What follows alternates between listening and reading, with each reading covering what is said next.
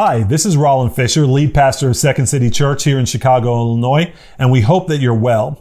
Welcome to our online service. We hope you leave today encouraged, full of faith, and ready to take the kingdom of God wherever you might go. We're going to continue our worship now in the preaching of God's Word, and we're going to continue in our True Contentment series.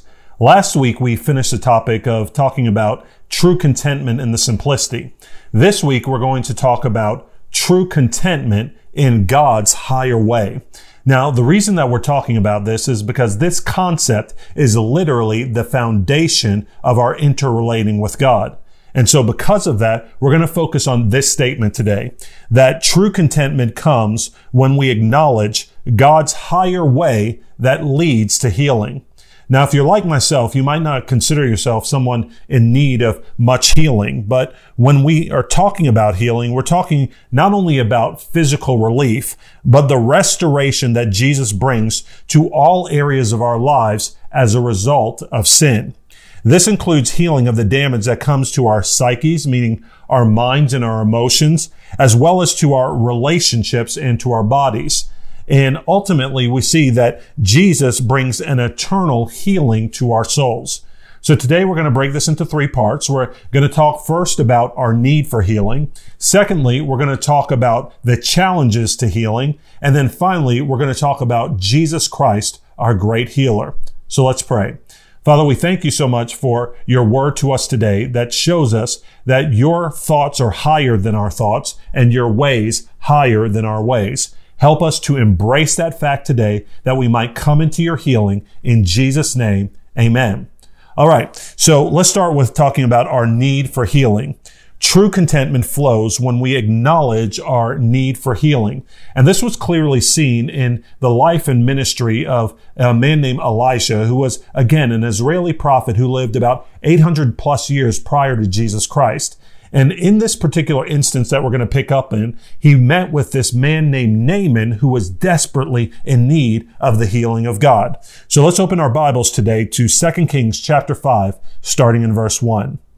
It said, Naaman, commander of the army of the king of Syria, was a great man with his master and in high favor, because by him the Lord had given victory to Syria. He was a mighty man of valor, but he was a leper. Now the Syrians on one of their raids had carried off a little girl from the land of Israel, and she worked in the service of Naaman's wife. She said to her mistress, Would that my Lord were with the prophet who is in Samaria, which at the time was the capital of the northern kingdom of Israel, where Elijah lived and ministered. He, meaning Elijah, would cure him, meaning Naaman, of his leprosy. So Naaman went in and told his Lord. Thus and so spoke the girl from the land of Israel. And the king of Syria said, Go now, and I will send a letter to the king of Israel. So he went, taking with him 10 talents of silver, 6,000 shekels of gold, and 10 changes of clothing. And he brought the letter to the king of Israel, which read, When this letter reaches you, know that I have sent to you Naaman, my servant, that you may cure him of his leprosy. And when the king of Israel read the letter, he tore his clothes and said, Am I a God to kill and to make alive, that this man sends word to me to cure a man of his leprosy? Only consider and see how he is seeking a quarrel with me. But when Elijah, the man of God, heard that the king of Israel had torn his clothes, he sent to the king, saying, Why have you torn your clothes? Let him come now to me, that he may know that there is a prophet in Israel. So Naaman came with his horses and chariots and stood at the door of Elijah's house. And Elijah sent a messenger to him, saying, Go and wash in the Jordan 7 times, and your flesh shall be restored, and you shall be clean. But Naaman was angry and went away, saying, Behold, I thought that he would surely come out to me and stand and call upon the name of the Lord his God, and wave his hand over the place and cure the leper. Are not Abana and Pharpar, the rivers of Damascus, better than all the waters of Israel? Could I not wash in them and be clean? So he turned and went away in a rage. But his servants came near and said to him, My father, it is a great word the prophet has spoken to you. Will you not do it? Has he actually said to you, Wash and be clean? So he went down and dipped himself 7 times in the Jordan, according to the word of the man of God. And his flesh was restored like the flesh of a little child, and he was clean. Now, what we see immediately from the scripture is the reality that you can have great success in life, yet still be desperately in need of healing.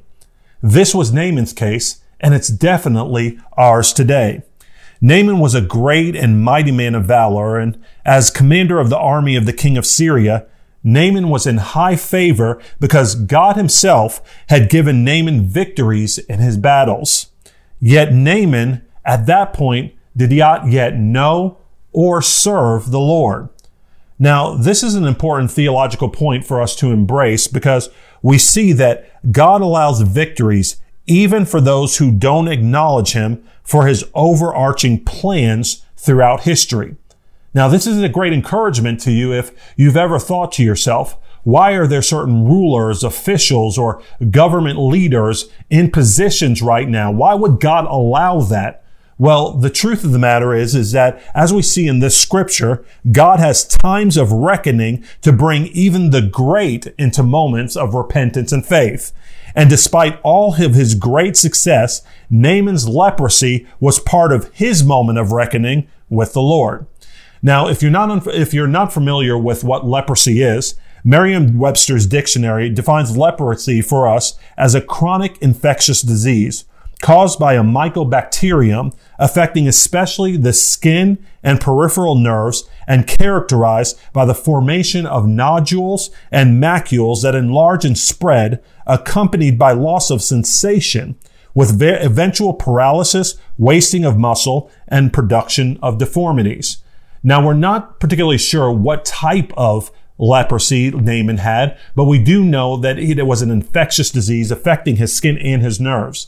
Now, though his condition was physical, there's also a spiritual parallel that all of us can identify with. Through our separation from God, our consciences actually become seared and deadened by repetitive wrongdoing so that we no longer have the ability to distinguish between right and wrong.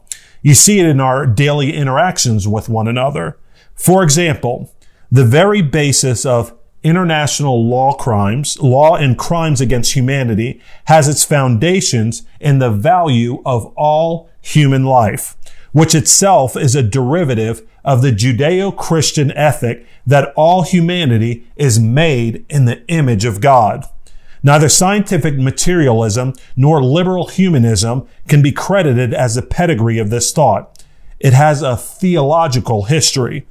When divorced from the source of this imago Dei, which means image of God reality, though, we find that situations like the Ahmaud Arbery shooting can actually take place in a nation just like ours. Undercurrents of discrimination, bigotry, and racial profiling are a part of the sickness ingrained in humanity, separated from the God of all mankind, the God of love. And being separated from God leads to a loss of spiritual awareness and sensitivity. It's an inner sickness and is what the Bible describes as us being dead in our transgressions and sins, and is in fact why each and every one of us, no matter how we've grown up, where we've grown up, or with what religion we grew up, need to be born again. Now, it matters not only to our eternal destination, but it's also a great impact. It has a great impact on our daily experience. Martin Luther King Jr. in his piece, Why We Can't Wait, expressed it this way. He said, "We are caught in an inescapable network of mutuality, tied in a single garment of destiny. Whatever affects one directly affects all indirectly."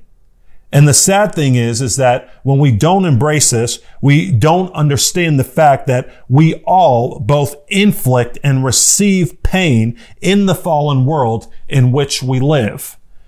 We have a natural proclivity in the midst of that pain, though, as human beings to try to avoid that pain. And when we can't, we try to dull and deaden any part of us that feels that pain.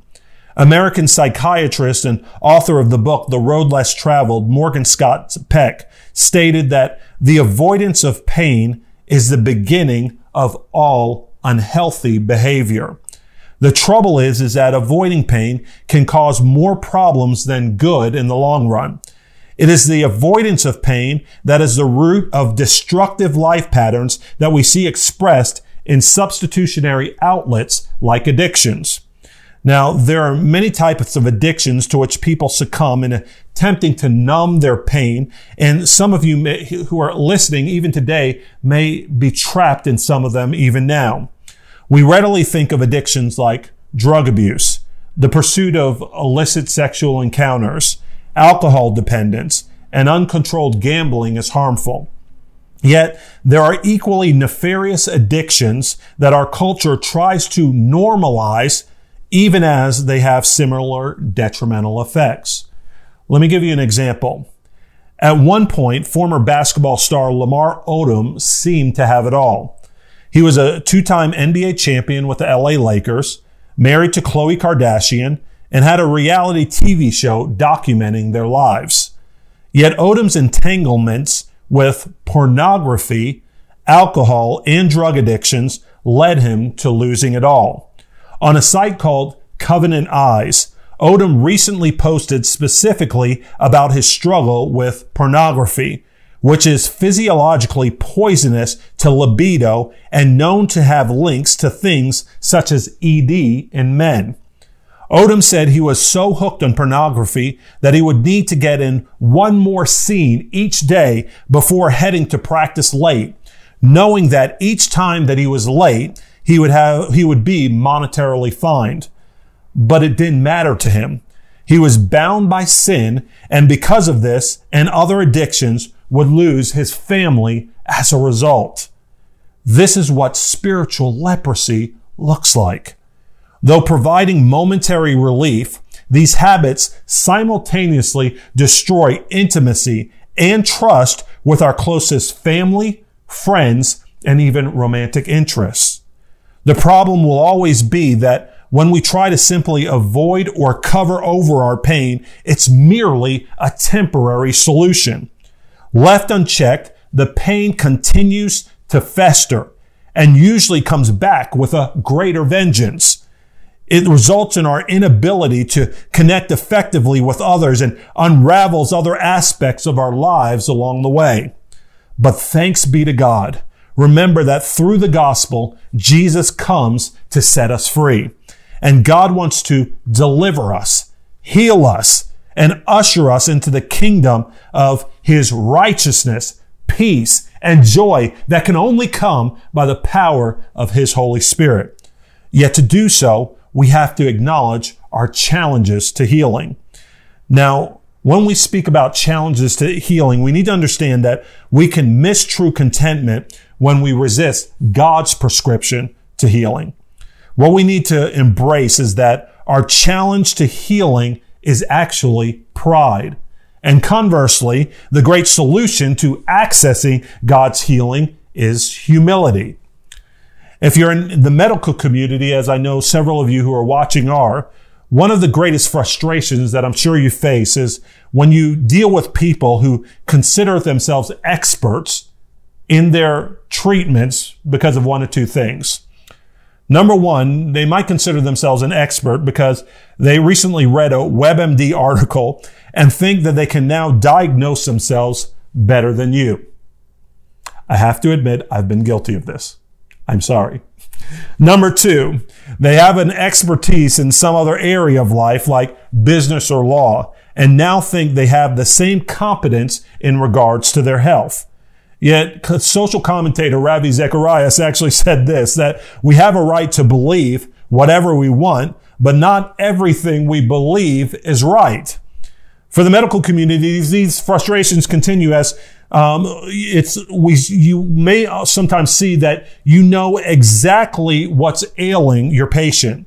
Know that they'll get better through your prescribed treatment, but they refuse to follow your instructions and complain as they suffer through their continued ailment. As a physician, my father would describe, without names, scenarios like this all the time as I grew up in his home. And when I became a Christian, I began to understand that this is exactly how God feels towards us, having the prescription for our healing, but having us resist him along the way to receive it. Now, in this 2 Kings passage that we just read with Elisha and Naaman, we see that people most often focus on Naaman and Elisha. Yet there's another important part of this lesson to enjoy. This passage is also a fantastic story of redemptive pain and divine placement. What do I mean by that? We see that Naaman's wife had a servant girl who was removed from Israel during one of the Syrian raids. And she was one of the people of God, yet she was captured. This undoubtedly provided the girl great pain. However, this divine placement was the very thing that God used to show Naaman mercy, bringing about his healing.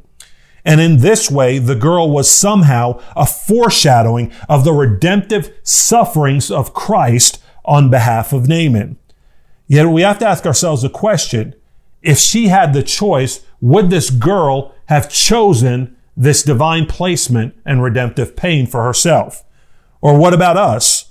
Would we choose this for ourselves if we were placed in an equally uncomfortable position to help a coworker or a neighbor? Well, you want to ask yourself how similar scenarios are playing out in your own story. Just like the Israeli girls, your testimony being shared is going to be important to the healing of those who do not yet know God. And in this context, the answer to Naaman's affliction came from an unexpected and an undesirable source. As commander of the army, Naaman was more than likely used to having all the answers. And for some of you who are watching today, you might be a captain of your own industry and used to having all the answers in your own field. You might be a leader, a CEO, or a manager in your particular locale. Yet now, the answer for his healing, Naaman's healing, came from one of his servant girls. And in this instance, Naaman was wise enough to receive it. The question is, when you finally recognize your need for healing, will you be open to receiving the word of the Lord? Or will you miss the healing of God because you think that it's coming from those you think beneath you, socially, financially, or academically in their present station of life? Don't be trapped by your own pride. Naaman had an expectation, though, of how God should heal him by the hand of Elijah. Naaman thought that God should heal him on Naaman's terms. And how often do we have the same attitude? We realize that we need healing, but we want God to heal us in our way, on our time, with the people that we want to relate with, and in the manner in which we want to go about it. Yet, if we're going to find healing, we've got to humble ourselves to come according to God's higher way. God told Naaman to dip in the water of the Jordan through Elijah. Now, the Jordan, if you know anything about the area at the time, was seen as unclean. And in Naaman's mind, it was beneath him. That may be how you, in need of healing, have looked at the Bible, previously considering it too narrow, rigid, or even superstitious. That only may be the case in your opinion, though, because you haven't read it. There was an academic named R.C. Sproul who actually talked about our relationship with the Bible and what's found in it this way. He said, "Here then is the real problem of our negligence. We fail in our duty to study God's Word, not so much because it's difficult to understand, not so much because it is dull and boring, but because it is work. Our problem is not a lack of intelligence or a lack of passion. Our problem is that we're lazy." That's very true many times, especially in regards to spiritual things. And when Elijah was suggesting by the word of the Lord to Naaman that he should go and dip in the Jordan, Naaman's pride and intellectual sensibilities were challenged.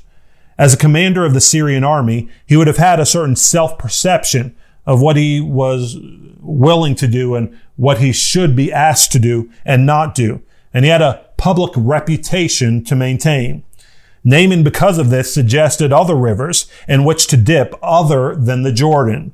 And you might have had your own suggestions of more politically correct or sanitary ways to your wholeness.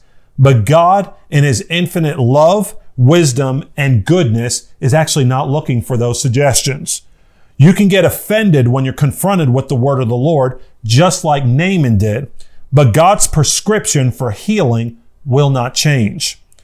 Naaman knew that the leprosy was eating away at him, and he was desperate enough to get God's solution. God, though, to provide that solution, required humility of Naaman, and he will require no less of you or of me. Now, when we talk about humility, humility looks like obedience. And if we know this to be the case, we have to ask ourselves the question, what does God actually tell us to do? Well, Jesus makes it plain. In one of his discourses on the Sermon on the Mount, a famous ministry moment of Jesus during his earthly ministry, we see that he spoke about what to do to receive our healing in Matthew chapter 5. It said in verse 27, "You have heard that it was said, 'You shall not commit adultery.' But I say to you that everyone who looks at a woman with lustful intent has already committed adultery with her in his heart. If your eye causes you to sin," the very thing that's bringing about the death in your soul, he says, "tear it out and throw it away. For it is better that you lose one of your members than that your whole body be thrown into hell. And if your right hand causes you to sin, cut it off and throw it away. For it is better that you lose one of your members than for your whole body to go into hell." And so what we're seeing here is that when there's an infection in our soul, we need to deal with it by cutting off the very source of the thing leading us perpetually into the sin, into the sickness, and into the separation from God. And so we need to ask ourselves, what is God telling you to do for healing today? Is there access to certain media outlets or apps that you need to cut off? Is there a certain toxic relationship in your life right now that you need to end? Are there certain places that you no longer need to go because you know you always end up in trouble there? Whether it be through some binge of some sort or some sort of illicit encounter. Or going back to even our original example, is there a certain type of ethnic hatred or subconscious discrimination of which you need to repent? Whatever you know God's telling you to cut off, you need to do it today for your salvation, the preservation of your relationships, and your healing in Jesus. Now, Naaman got upset when he heard things like this as the solution to his healing. And Naaman's servant had to encourage Naaman to obey in faith after Naaman was tempted to leave in a huff. And as a Christian, you need to be ready to do this for others, reminding them of God's gracious appeal. About 100 years after Elijah, there was another Israeli prophet named Isaiah who was also talking about God's heart towards humanity that he loves and wants to save. He said this in Isaiah 55, "Seek the Lord while he may be found. Call upon him while he is near. Let the wicked forsake his way and the unrighteous man his thoughts. Let him return to the Lord that he may have compassion on him, and to our God, for he will abundantly pardon. For my thoughts are not your thoughts, neither are your ways my ways, declares the Lord. For as the heavens are higher than the earth, so are my ways higher than your ways, and my thoughts than your thoughts."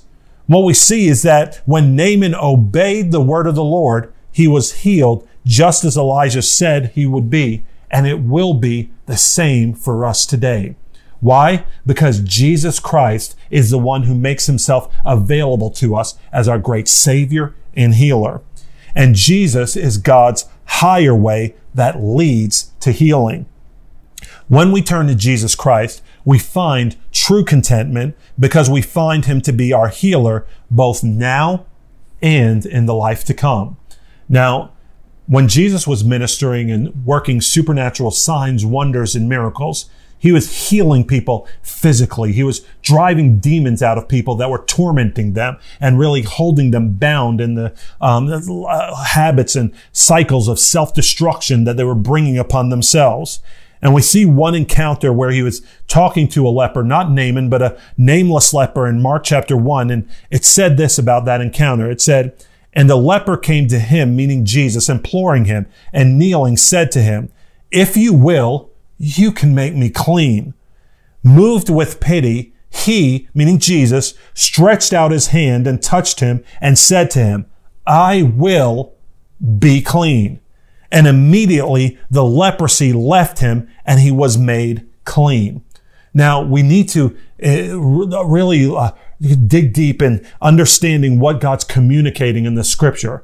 First, we clearly see that Jesus said, "I am willing," no matter where you're coming from, no matter what you've been involved in up to this point, no matter what's taxed and had just been eating away at your life, Jesus said he's willing to touch you and make you clean. But the other thing that we need to see is that sometimes we're the ones who keep ourselves from that healing. And you might have thought to yourself, I'm untouchable because of my past mistakes and unlovable because of my habits and irretrievably condemned because of those things that I've been bound in, my sin that I just can't get over. But what we see from this scripture is that Jesus Christ says that's not true and he comes to heal. What we see is that Jesus touches the leper. Now that's easily missed, but it's an important point that he physically touched the leper who would have been familiar with isolation and rejection to heal not only the physical state of the leper, but to minister deeply to his emotions and to his soul. So what that means is God can heal us physically, supernaturally, but he can also minister deeply into the internal things that sometimes are the autoimmune disorders destroying our own lives. He said, "I can make you a new creation by my gospel, by my word, by my spirit from the inside out. I can heal you of your spiritual leprosy." In essence, Jesus was saying to the leper, "You are not too far off. I draw you near." And Jesus touches us in the very same way so that we can be healed. Now, when we hear this, we think about the goodness of God, but we also see all the trouble and the pain that continually surrounds us. And it's hard for us sometimes to believe that God is that good, that no matter how far I've gone or no matter what I've done, that God can still redeem my life and get a hold of me. Yet the cross of Jesus Christ is the clearest depiction of the invitation that he makes to being a healer. And in the time of the pandemic and the social unrest that has once again surfaced because of the injustices that we see, it gives us a sure confidence in God's heart to heal in the midst of all the suffering. And there was a man named Lee Strobel, who was an author who previously wrote for the Chicago Tribune, who wrote a book called The Case for Faith. And in it, he was interviewing different scholars from different academic disciplines, and he was talking about reasons to believe. And he spoke with one prominent British pastor named John R.W. Stott, who acknowledged that suffering is the single greatest challenge to the Christian faith. Yet he concluded this, that I could never myself believe in God if it were not for the cross. In the real world of pain, how could one worship a God who was immune to it?